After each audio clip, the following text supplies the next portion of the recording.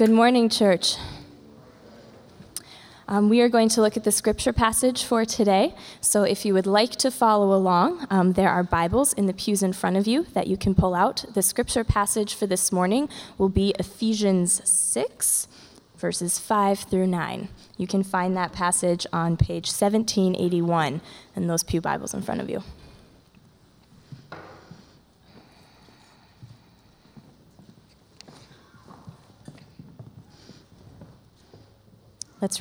Let's read God's word. Slaves, obey your earthly masters with respect and fear, and with sincerity of heart, just as you would obey Christ. Obey them not only to win their favor when their eye is on you, but as slaves of Christ, doing the will of God from your heart. Serve wholeheartedly as if you were serving the Lord, not people, because you know that the Lord will reward each one for whatever good they do, whether they are slave or free. And masters, treat your slaves in the same way. Do not threaten them, since you know that he who is both their master and yours is in heaven, and there is no favoritism with him. This is the word of the Lord written for his people. Thanks, Becca. If you're new to High Point, the reason that's the passage for this morning is just because it's next. We preach through books of the Bible, passage by passage. And so if you show up this, you're like, why is that the passage for this morning? It's just the next one. We did the ones before it earlier, and we'll do the ones after it next. Which brings us to the Advent series. The Advent series this year is going to be Jesus, the Incarnate Warrior. That may sound a little aggressive to you. But the reason is that what's next in Ephesians is putting on the full armor of God. And because we're also celebrating the birth of Jesus, what we're going to do in our preaching is connect what it means to be spiritually warriored by putting on the armor of God, and how Jesus fulfilled that perfectly as the incarnate one. And we'll be relating the two together so that it'll follow the Christmas theme of Jesus being incarnate, but specifically how he was an incarnate warrior. And we'll move towards what it means that he was the Prince of Peace as that warrior. And so that's what we're going to be exploring through Advent. We're going to be finishing the book of Ephesians. We're going to be specifically focusing on what it means to put on the full armor of God and engage in what Christians have sometimes called spiritual warfare. And we'll be doing it directly in relationship to Jesus as the incarnate one, okay? So that's going to be super fun, and invite whoever you think that would be appropriate for, which is everyone, okay? All right, so this morning, you recognize probably in the reading that there's a reference to slaves and masters in the text. And I'm not going to talk about slavery this morning and slavery in the Bible. I did that in 2014 on August 17th. That sermon, which is an hour long, but on a podcast I've speeded up to 2.0, is only 30 minutes, is specifically on those questions. And so I spent a considerable amount of time putting those thoughts together and working through that in that sermon. It was re-released on the Engage and Equip podcast. So please download that episode and listen to it, because it's something you need to understand and be equipped about in our present society. Today, I actually want to deal with something that's even a step deeper than that. That is a sort of a deeper cultural problem of belief, and then how we deal with it. So I want to get into it this way. I want to talk for a minute about the triumvirate of evil, which is food, physical intimacy, and sports. Okay, so imagine somebody coming forward who was like the ruler of your world, okay? Imagine that we were a little world and I was like the emperor, and I was like, okay, listen. Food has been nothing but problems for the human race. In Egypt and Babylon, there were already sayings that a man lives on a quarter of the food he eats and his doctor on the other 3/4. With the advent of massive poverty, obesity, in America right now, poor people are dying of obesity, not starvation. In other places of the world, because of the inequity of food distribution, people are starving, right?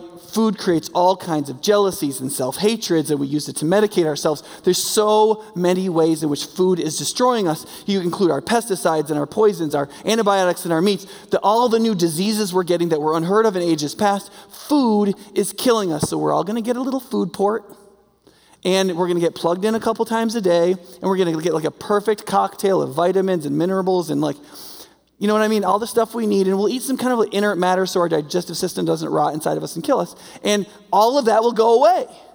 All of the inequality, all of the diseases, all of that stuff, it'll be fantastic, okay? While you're digesting that, get the pun. Also, we're going to get rid of physical intimacy. Okay, now listen, I know that may not sound obvious, but just think of all the trouble and heartache and destruction wreaked upon the human existence on the basis of this, okay?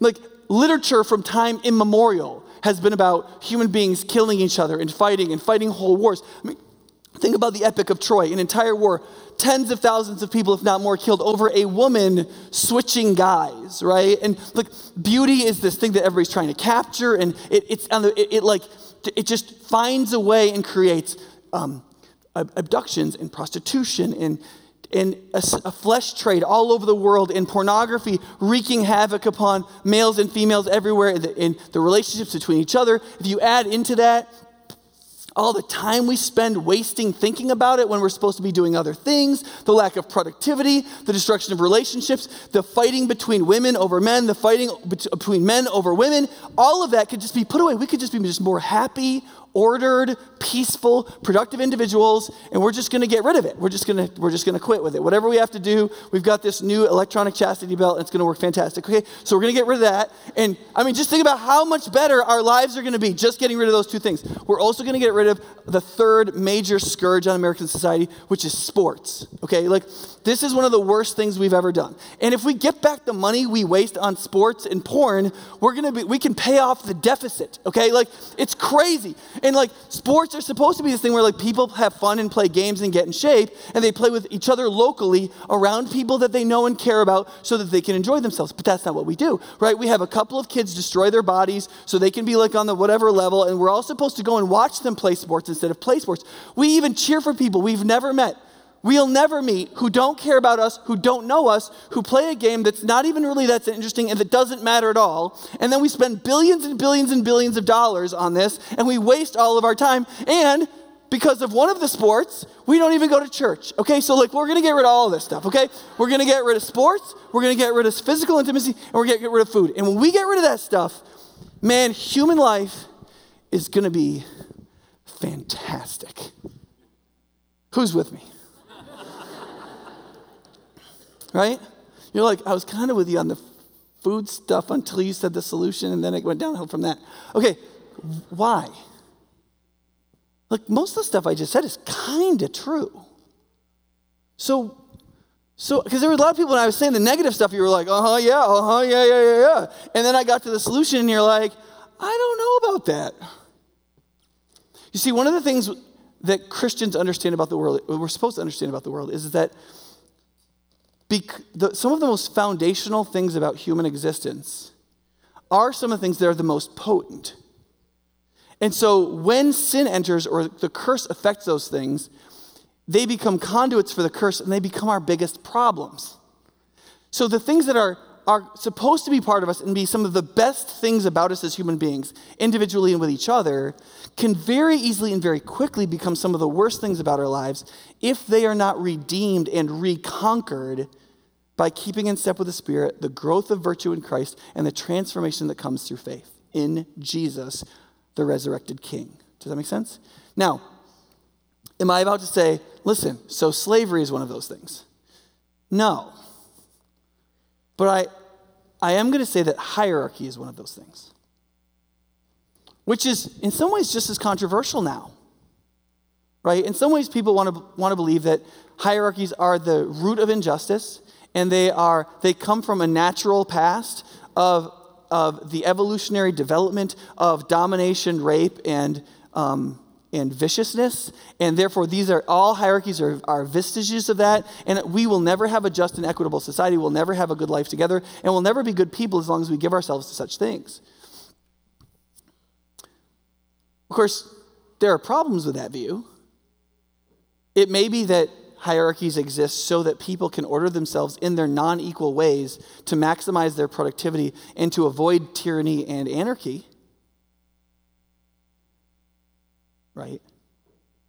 But one of the things we have to face first is that hierarchy, or asymmetrical relationships, you can call them, or non-egalitarian relationships, or leader-supported relationships, are foundational norms in human organization. You could say it this way. Humans organize themselves into hierarchies literally always. There aren't any humans in a group that aren't in some form of hierarchical relationship with one another. Now, if you think about that for a minute, think about this for a second. In some ways, that's the secret to why friendship is so special. One of the things that we've lost in American culture because we want to believe that hierarchies aren't fundamental to human life is it actually devalues the one relationship that exists in human affairs that is truly designed to be non-hierarchical, which is friendship. It's one of the reasons why human beings have gone in the number of friendships in their lives over the last 50 years. It's one of the reasons why friendship should be cherished so highly, and we should be committed to it much more deeply than we are. And we shouldn't be using friendship consumeristically, because when you use friendship consumeristically, you're actually a friend with somebody for what they can give you, which means they have it more than you do, which means your friendship is what? Consumeristically hierarchical. Right? Now, there's a few realities of hierarchies that we have to get in place before we can even talk about how to be Christian in one. That are just, if we don't start with reality on this and we only start with ideology, these shouldn't exist, right? We can't get anywhere. So here's 4. One is, all humans organize themselves into hierarchies. This is sociologically absolutely true over 150 people, because you can't have relationships of egalitarian trust with more than 150 people. The tribe's too large, so you have to restructure it. If you restructure it into representation, by definition, you have hierarchy. So it just frankly doesn't work in any group with over 150 people. It usually doesn't work with more than 3 people, though. Okay, all human beings organize themselves into hierarchies. One example of this in the last few years was in 2011, there was a movement called Occupy Wall Street. Okay, Occupy Wall Street was a group of people who came together to protest what they believed was the injustice created by one of the most hierarchical places in human existence, which is Wall Street. Wall Street purports itself to be a hierarchy of absolute competence in relationship to the financial markets, right? Now, we'll get into whether or not any hierarchy can be that, but we'll start with that. The Occupy Wall Street people didn't just come together to protest that, but they came together to protest that as a fully and completely non-hierarchical group, okay, which was kind of their downfall. Because what actually ended up happening was over a couple of months of time when they occupied the park outside of Wall Street, was they got all of the liabilities of anarchy, not having a hierarchy, and then they got all of the liabilities of hierarchy because they didn't set one up on purpose. So one reporter talked about going to a meeting at an early Occupy Wall Street, and there were like 27 people trying to have a meeting. The question was, should we make name tags? The meeting took 4 hours, and at the end of 4 hours, there was no decision about name tags, and everybody just walked away. Okay? And that was endemic. No decisions could actually be made. And therefore, there were no real marches. There were no fundamental protests. There were just people there relatively angry. Now, to contrast this, then in the 1960s, the civil rights movements in America was extremely hierarchical and accomplished a lot. Okay. Now, in addition to that, what happened with Occupy Wall Street was after a couple of months, people started naturally getting sick of this, and they started promoting themselves on the basis of charisma rather than competence. And so you started to get people who started speaking for the movement or started creating leadership groups and so on that just thought that they should be the person.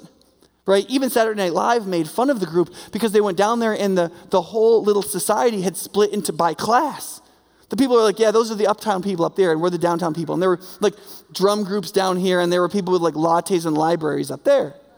So they got class distinction, they got chaos, and then ultimately they got 1% hierarchy, because at the end of the movement, there were some people meeting in the Dutch bank building, the German bank building, in this like glass office in a little circle, making all the decisions for the group. And if you divided that number into the number of people who are part of Occupy Wall Street who are camping, guess what percentage it about came out to?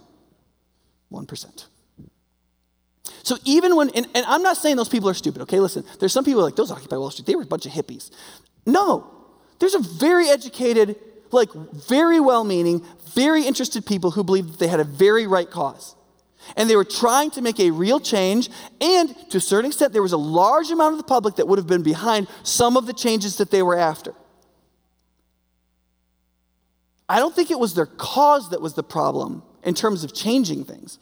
It was their lack of organization and their rejection of a basic, fundamental human principle. And in their idealism, they lost their ideals and their ability to carry out any of their ideals, because they had an inhuman idea about how humans relate to each other, okay?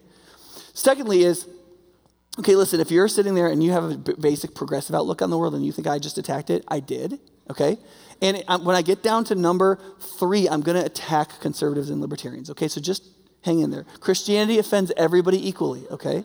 It's a very equitable system. Okay, Second is hierarchies offer really great benefits, right? And because we experience those benefits, sometimes we don't think about them, but they are extreme and profound benefits. The reason humans organize themselves in hierarchies is so that they can maximize competency and they can keep themselves away from corruption. One of the things that is found in the Federalist Papers among the founding fathers of the United States was the reason they believed we need a more hierarchical central government in the Constitution as opposed to the Articles of Confederation was that the Articles of Confederation weren't strong enough and they weren't a powerful enough hierarchy, which people didn't like in America because they didn't like kings and hierarchies. They wanted the least hierarchical system they could possibly get. And one of the arguments the American founders made, especially John Jay and Hamilton, if I remember correctly, was, it was Madison, who said this. He said, listen, here's what you need to understand. How do you get tyranny? How does tyranny happen? Right? People go, well, corruption of hierarchies, isn't it? Well, sort of, but not really. The quickest way to tyranny is anarchy. When no one's in charge, and people do, to quote the Bible, whatever's right in their own eyes, everybody starts feeling like they can't trust their neighbor. And so they feel like somebody's got to organize this. Somebody's got to protect me from other people. And then they look to somebody who's powerful enough to do so. And then they put that person in charge, and then that person is in charge and his cronies forever. And so the founding fathers said, in order to escape tyranny, we have to make sure there isn't any way we can fall into anarchy. The only way to make sure we're not either in anarchy or tyranny is to have the proper kind of competence-based hierarchy that is strong enough so that things get done and people are protected from both anarchy and tyranny, but is also responsive enough to the people that are being governed and that are part of it so that everybody is benefiting from that structure. Because that is, and their argument, was the most human way to form things, understanding not just our abilities, but also our faults. Okay? And so they're enormously productive in that they keep us from tyranny and anarchy, but they also are the most productive organization of human beings. Just go out and find a business that's not hierarchical. There have been many who have tried, especially newer ones made by millennials and Gen Z people. There have been a number of businesses that have started out, we're going to be totally unhierarchical. It's going to be everybody, it lasts about 20 minutes, okay? And because there's too much conflict. Somebody's got to be like, look, you need to grow up. Or this is what we're going to do. Or look, I'm the one who keeps the books. We're not making a profit. We're going to do it this way or we're going to close the doors. And here's why. Because somebody has to take responsibility. And responsibility is a very difficult load. And nobody wants it. They want all the benefits, but they don't want all the liabilities. And so somebody's got to do it or there's chaos. But if somebody's going to take responsibility, they have to be able to execute that responsibility, which means they need authority. And giving anybody authority because you've given them a responsibility is the essence of the creation of hierarchy. Right? So there's lots of benefits. Third is, all human hierarchies are prone to corruption. Because all human hierarchies have what in them? Say it with me. Humans. Okay? Human beings are prone to corruption in all kinds of ways. Okay, so this is where if you're like a libertarian or a conservative, like, no, I like the hierarchies, they're fantastic. Okay, maybe that's right, but listen, when people say, yeah, but the problem with hierarchies is they grow corrupt, they're right. Hierarchies, because they have people in them, and because people who have responsibility need to be given authority, because authority is a kind of power, and because power always naturally corrupts human beings, all hierarchies will naturally grow corrupt.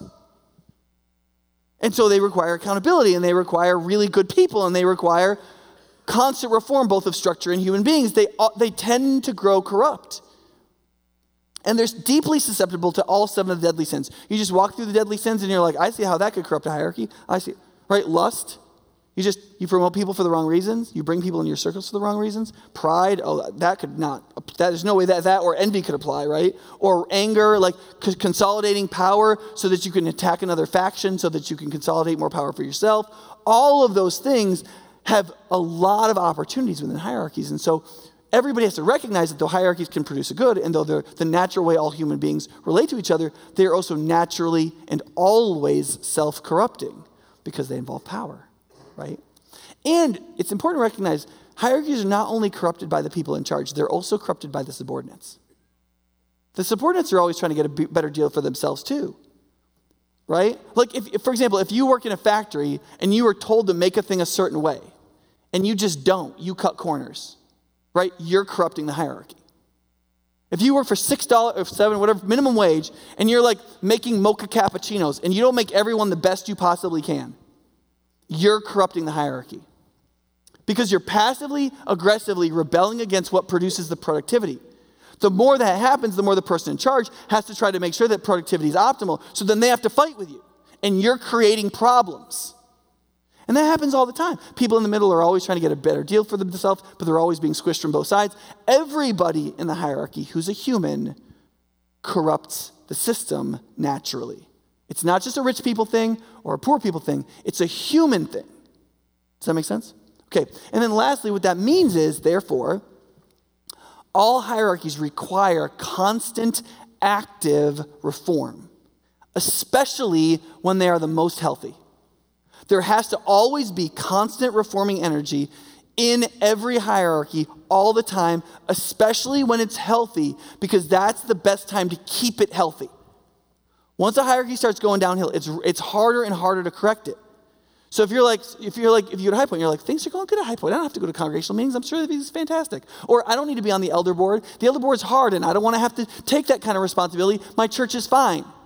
Yeah, except the problem is, the only way for any organization, including one like this, or even a family, is if the leadership of that hierarchy are constantly being reformed.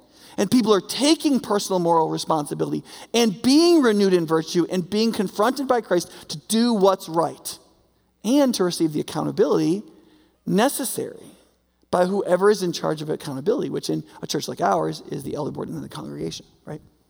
Keep looking up there and there's nothing there. Okay. Now, what that means is that we have to come back to the biblical concept of stewardship. Stewardship is the idea that you have been given a trust of some kind. That wherever you are in whatever hierarchies you're in, because you're in many, right? You're in a family hierarchy, you're in a church hierarchy, you're in a governmental hierarchy, you're in a business hierarchy, you're in a community hierarchy, you may be within the hierarchy of any number of voluntary organizations. Most of your relationships that you are in are hierarchical relationships. And in each one of them, you have a place. And that place has a certain amount of authority and responsibility, and that makes up your trust. And the question is, are you fulfilling your trust in those relationships? Now, for some of you who are trying to work out your social theory, that is what Christians have argued for a number of generations, is the meaning of social justice. Okay? Social justice isn't supposed to mean this certain political set of things, or this, like, you should vote for these people, or we should have this policy. What social justice means is you are acting justly in the concentric circles of the social relationships in which you exist. So you're fulfilling your responsibility to your immediate neighbors in your building or in your neighborhood. What they deserve from you as a neighbor, you give to them. That's social justice. What your government deserves from you, as a amalgamation of all of our will and our working together on the governmental level for those things, you giving your government what it deserves from you is your act of social justice. In your family, what you do with other family members, what they rightly deserve from you and what you owe to them is your work of social justice. Now, you may believe that what the government deserves from you is protest about a particular policy that should be changed to increase the justice of your community. And you may protest your government as an act of social justice. That isn't what social justice is. It's an application of social justice. Do you understand? And that's why you can't just call that thing social justice and nothing else. You have to argue for why is this protest the most prudential way of asking the government to do what's right? You have to make an argument for that. Do you understand? You can't just say, it's social justice. That's called demagoguing. Do you understand? Okay, great. So what that means is you have to accept your trust, without a victim mentality. It's not wrong that you're in hierarchies. All human societies have and will organize themselves in hierarchies. You are in a number of them. The fact that you are not at the top, or maybe at the bottom, or wherever you are, is not in and of itself an injustice. You may have been put there unjustly. People may be working to keep you there unjustly. People may harm you unjustly in the use of their authority while you're in the hierarchy. That can all be true. But fundamentally, first before God, the fact that we are in hierarchies and that we have trusts that we must be good stewards over is not in and of itself an injustice. And we should not have a victim mentality about our work and our responsibilities. Do you understand? Now, second to that is, that doesn't mean the structure is right. Right? In 1 Corinthians 7, the Apostle Paul is talking about to all kinds of people, and he's saying, listen, whatever station or trust you find yourself in, you should embrace that and live it out as beautifully for Christ as you can. And then he mentions slavery as an example, and he says, listen, if you are a slave, don't let it trouble you. Why shouldn't you let it trouble you? That's a terrible thing. Well, the reason you shouldn't let it trouble you on the deepest human level is because you can serve Christ in any situation, even the most unjust. So, for example, in this passage, you have two hierarchies, the most just hierarchy in the whole world, and perhaps the most unjust hierarchy in the whole world, right? The most just being the parent-child hierarchy. It's probably the most just hierarchy in the whole world. And then you have slavery, master-slave, which is arguably the least just or least legitimate hierarchy in the whole world. And the apostle's argument is, legitimacy aside for a minute, you don't need to let any position you have in any hierarchy trouble you in itself. Because, and here's why, because you can serve Jesus and not men in that spot. Right? Now you might be like, that's a terrible thing to say. That's like, it's almost like saying injustice is good. No, it isn't. No, it isn't. We'll get to the next phrase in just a second, which undoes that. But think about this. Today, in 2019, in the world, there are more slaves numerically than at any other time in human history. Okay? Now, a few years ago, I was sitting in Mumbai. I was sitting and having tea with a sex slave who was HIV positive. There were 2 or 3 of these prostitutes in the room with me, and we were talking about the Lord. And they were churchgoers. They had accepted Jesus, they had been baptized, and they were churchgoers, and they were actively sex slaves. Okay? The whole thing had been reported to IJM and to the Indian government. They weren't working very fast. IJM couldn't do very much. The Indian government was only focusing on girls 14-year-olds or younger who were being brought into sex slavery and girls who were close to virginity. These kind of women just weren't thought of as being worth the extra work. Okay, so what am I supposed to tell her?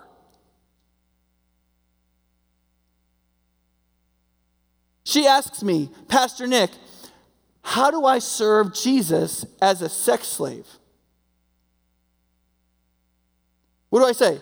Well, sweetie, listen, you're just going to hell. Like you're stuck, you can't get out, you can't serve Jesus as a prostitute, and you can't get out of being a prostitute.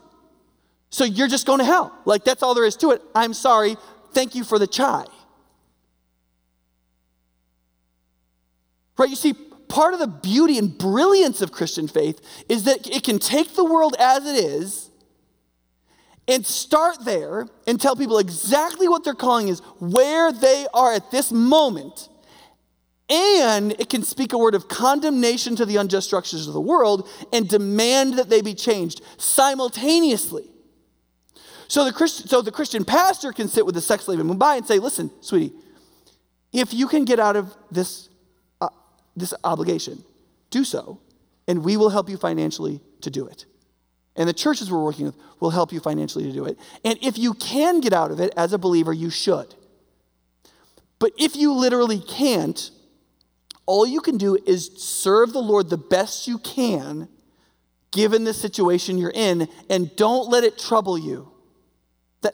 Not that the injustice shouldn't trouble her, that a human being shouldn't have to live this way, but that there is no condemnation on God upon her, and she can have a human purpose relative to her diminished state, even in that injustice, so that she retains her humanity and her dignity, hopefully temporarily in that state, until she can be pulled out of it.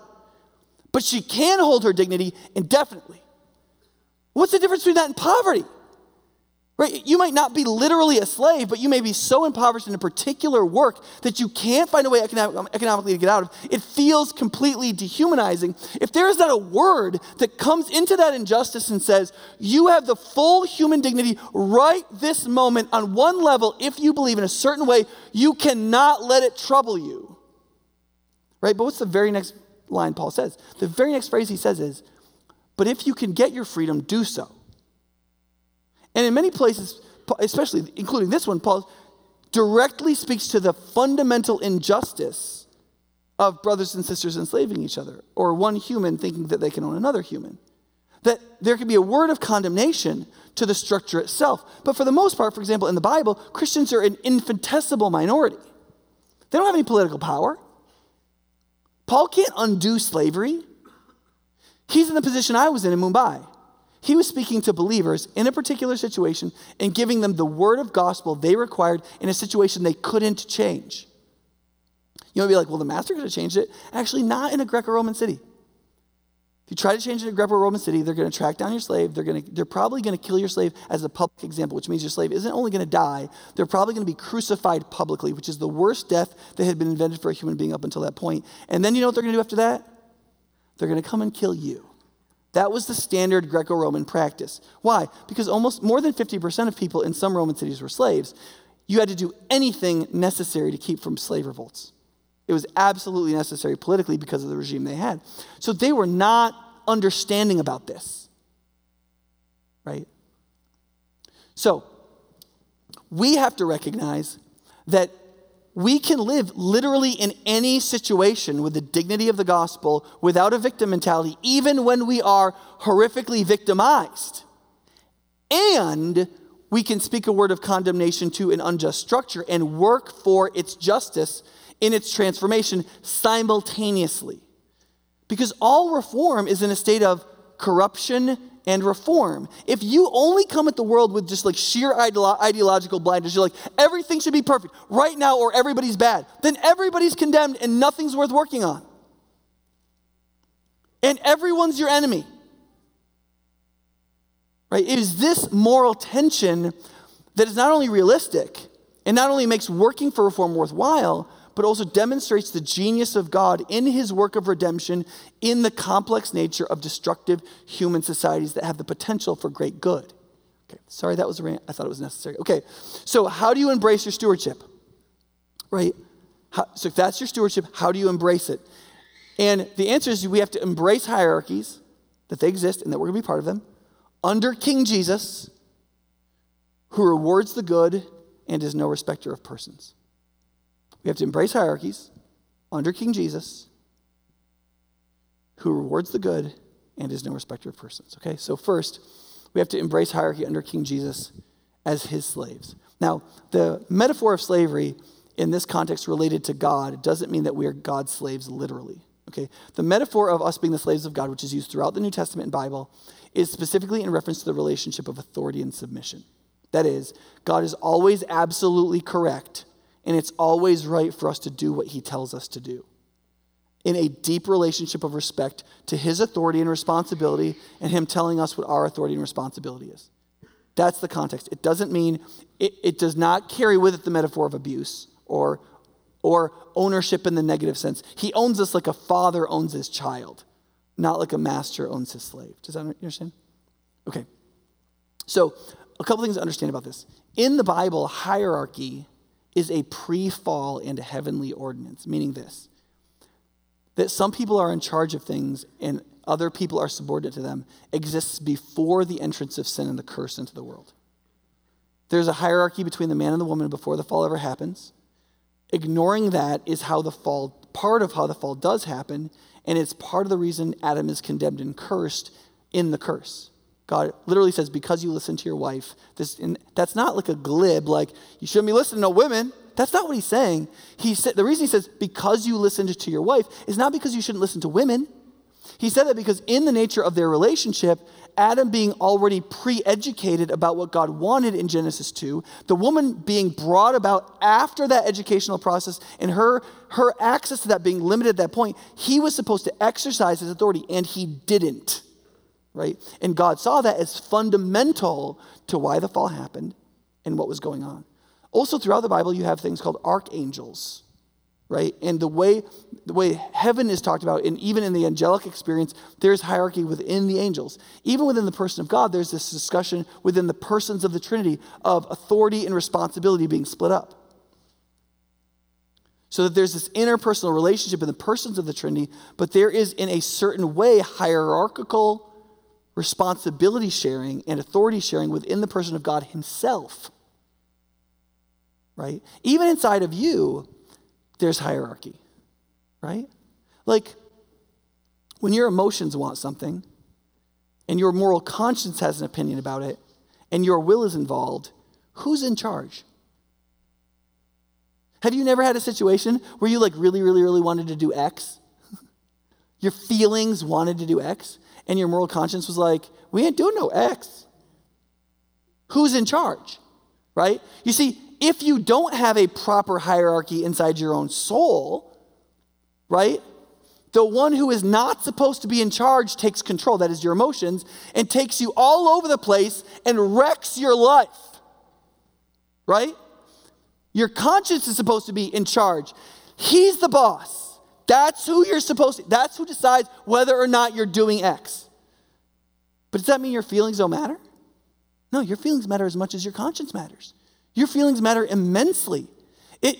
Your feelings begin to determine like what you're passionate about and what you care about and how much intensity there is for it and all kinds of super important things in how you're going to live your life. And your feelings, you have to hear your feelings. If you don't listen to your feelings, your body starts to break down, like your mind starts to go crazy and your conscience starts to get really confused. Your feelings, your emotional self is incredibly important to listen to, but it better, in God's name, it better not be in charge. There had better be a hierarchy even within the voices of your own soul, and yet an equal valuing in their lane of all of your human faculties. So it shouldn't be so hard to comprehend that there could be a hierarchical relationship of responsibility and action in the person of God when it's going on inside your own little mind and heart right now. Right? Now, in this passage, there's a few things. So let's just go through the language of this passage quickly. One is that your master in any hierarchy is your, quote, master, quote, according to the flesh. Now, that phrase does two things. One is, it says it's temporary. It says it is as low as the flesh, meaning that it's like it's not ultimate. And it contrasts the end of the passage where it says that God, who is your real master, who is in heaven. There's a contrast between your earthly or fleshly master and your greater master, Jesus, who is in heaven. That is, that by calling whoever has authority over us, our earthly master or our fleshly master, there is an implicit argument of the non-ultimateness of the person in authority over you. And you have to realize that. And you may be like, I know that. Well, listen, no. There's a lot of us who behave like we will sell our moral soul to make whoever's in charge of us happy as though they're a god. And they aren't. Right? Second is to do so with fear and trembling. I think it says respect and fear in the NIV. That's an intentionally softening of the language because of how emotionally problematic we find all of this language. But it says that you should obey your, quote, master with, quote, fear and trembling. Now, fear and trembling, the reason we get those two words together in the English language is because in Greek they rhyme. The two Greek words rhyme and they sound cool when you say them. And so literally they get put together, fear and trembling. But that's what it says. Now, what that means is that whoever you are responsible to submit to, they should feel as though you are obeying and supporting them as though it was right for you to literally be afraid and trembling at their presence. That is, you should behave in such a way in which you are in all of the nonverbal and verbal signals that you're giving to the person you're subordinate to, that they are in charge, you know they're in charge, you're supportive of their leadership, you're glad they're in leadership, and you want to help them succeed, at least to fulfill their responsibilities. Now, they may be corrupt and mean and a jerk, and maybe they shouldn't even be in that position. But that's actually not your job. Your job is to help them fulfill their trust and to bring about the thing they are responsible to bring about. That's your job. And they should feel like you are on board with that. Now, the reason why that's important is because the Lord is going to say right after this to the master or the person in authority, do not be waving your authority around like a gun. You should never have to pull that out of its holster. Do you understand? You should be able to hold your authority without handling or brandishing your authority. But you see, the only way that can work in a hierarchy is if the person who is subordinate subordinates themselves and obeys with fear and trembling the person they're supposed to support. And then the proper response to that, or initiation, depending on what you are, is for that person to not lord over their authority over the other person and to care about their well-being and to act out of thankfulness and joy towards the attitude they're receiving from their subordinate. That's the only way for that relationship to be healthy. And it starts with this, from the position of the subordinate. He says, in order to do this, You have to have a singleness of heart in what you're doing. What that means is this. You can't have a victim mentality also. Do you understand? Your heart can't be divided. One of the things I look for immediately when I'm counseling a couple who's having marriage problems is I try to assess how real the alternative of divorce is in their minds. Because that's a super important thing to find out. Because the couple for whom it's not, they have a really big problems, but divorce isn't an option in their mind at all. They only have one possible solution for their marriage to get better. I'll take that couple over the one that has mild problems, but for whom divorce is like a real option. Why? Because if you're not single of heart, you don't solve problems. And you can't do things that are emotionally difficult. If you believe you have another option emotionally, your emotional energy is split between the two, and you're actually pulling against yourself. And so what you're using your own emotional energy to wear out your emotional energy that's going in the other direction. And so you feel exhausted and resentful and frustrated and angry, and you're extremely unproductive, and usually it's going to feed over into those relationships and start to destroy them and create a difficulty in your hierarchical and your friendship relationships. So he's like, look, you need to have a single heart. Put away your anger, talk to God about it in prayer. If you have an opportunity that's actionable to work towards a justice you feel like is unjust, then take the action. But don't let your soul seethe in the splitness of a victim mentality. Have a single heart. And if you're like, well, I can't have a single heart towards my jerk boss, or my jerk husband, or my jerk pastor, or my jerk government official, or my jerk community police officer, or my jerk, right. That's why he says, as to Christ. Because the picture in your mind of the person you're serving ultimately, you have to see beyond the jerk human who is inherently corrupt in the hierarchical relationship, beyond him to the uncorrupt, fully competent Christ, and serve him ultimately. It's the only way a Christian, because Jesus has done nothing unjust to you. He's done only good to you. And he has sacrificed for you. He has given everything. He has put himself under you in action to lift you up, though he was infinitely higher than you in authority. And he has then called you to serve him, and you are his slave in the sense that you are bought at a price and redeemed, and you belong to him in creation. You are fully his and under his authority, and so you should obey him.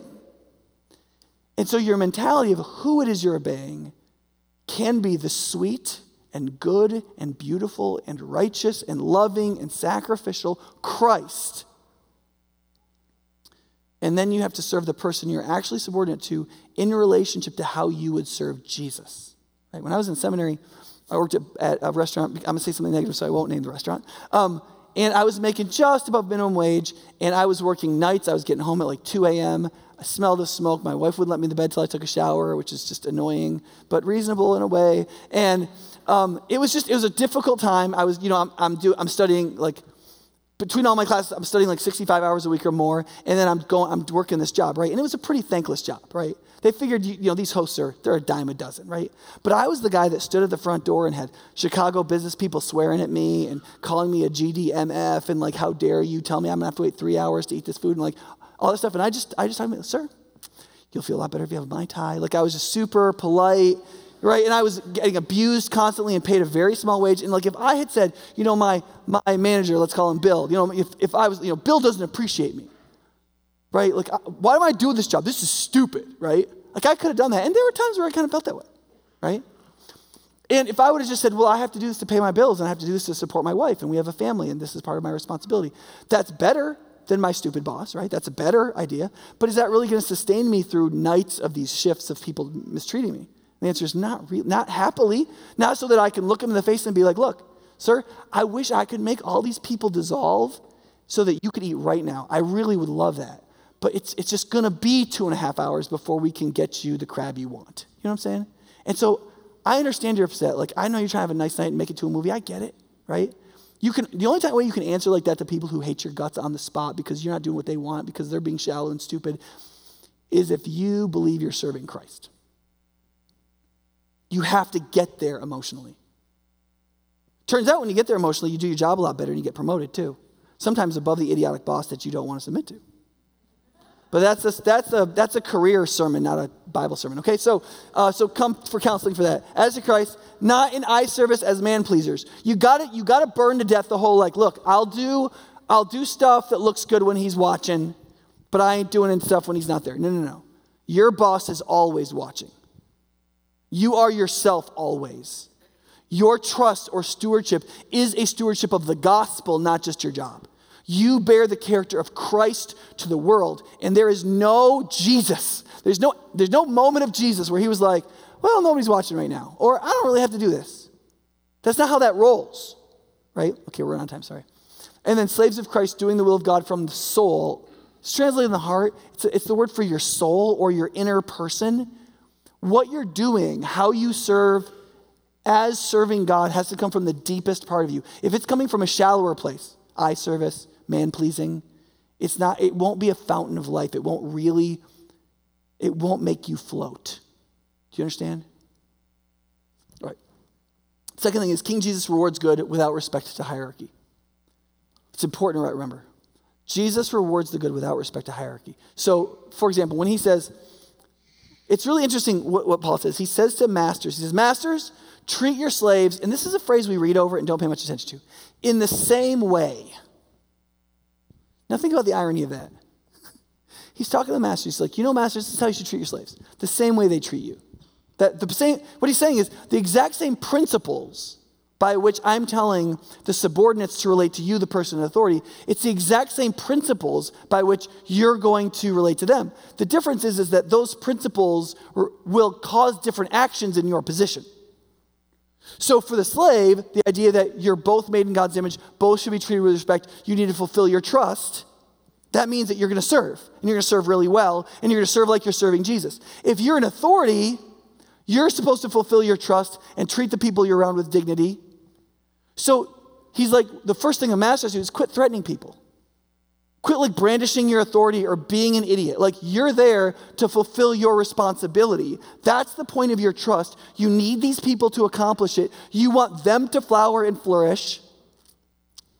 And so you need to treat them in such a way that they flourish, not in a way that threatens them and hurts them and makes them feel like an idiot or feel like they can never do anything. Not just so you won't drive them away, because some of you have people working under you or will have people working under you that you know aren't going to leave and get a different job. You know that. So you could abuse them. That doesn't matter. Everybody who's supported under you, and everybody, period, is made in God's image and worthy of dignity. It's not related to their position, nor is the quality or the worth of your work related to the height it is in the hierarchy.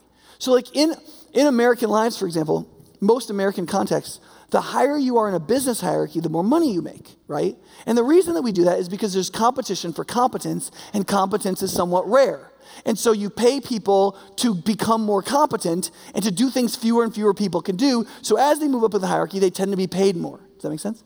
Now, there's obviously always corruption built into that. But for the most part, American wages follow IQ and conscientious measurements, which is exactly what they should be if you believe it's a hierarchy of competence.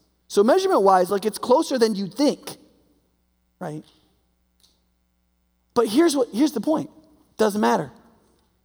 God, no, I can't repeat it right now. Sorry, Siri.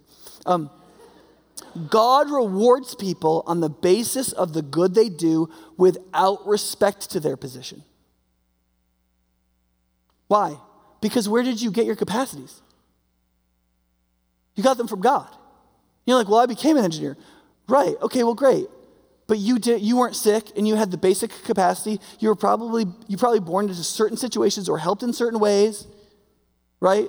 It's kind of like the whole American debate. Did you build that or not? The answer is yes, you did, and you didn't. The answer is both. That's why we can't have a political discussion, because there isn't a clear right answer, right? I'm where I am today because I worked really hard. I'm also where I am today because a lot of people invested an enormous amount in me. So which counts, and how much should I be paid? And nobody knows the answer to that question.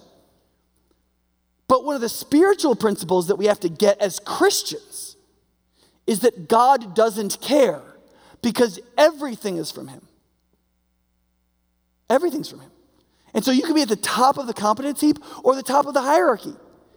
And there's going to be somebody else all the way to the bottom. And the only question that matters to God is are you faithfully fulfilling your trust? You have a certain set of responsibilities, a certain set of authorities. Are you faithfully fulfilling your trust now? That's the question. And that's really the only question. So, here's the question for small groups and for you this week that Ashley and I put together. Where would you serve better if you actually acted like you were serving Jesus and not someone else? Where in your life right now would you serve better? Either serving down because you're high in the hierarchy, or serving up because you're lower in the hierarchy, or just serving, period. If you really believed that you were serving Jesus and not men. If you gave up doing what you do to look good, and you did what you did to look good to Jesus all the time, who is gracious and demanding. He's gracious in your failures, but he demands that you step up and be the person he made you to be, right? So there's a bunch of ways we can apply this. Jesus is the only good and competent master. The reason why Christians can believe in the monarchy of heaven but still believe in democracy is because there ain't no other Jesuses. There's only one fully competent one and only one fully good one. And so we can believe in the absolute monarchy of heaven and believe in all kinds of different forms of government on earth. On earth, it's like whatever system we can come up with that produces the most productivity and the least corruption, that's the most just. And that is a prudential question. None of us know the answer to that. And every system of government ever created by human beings has been corrupted. So let's not pretend there's one that's going to work.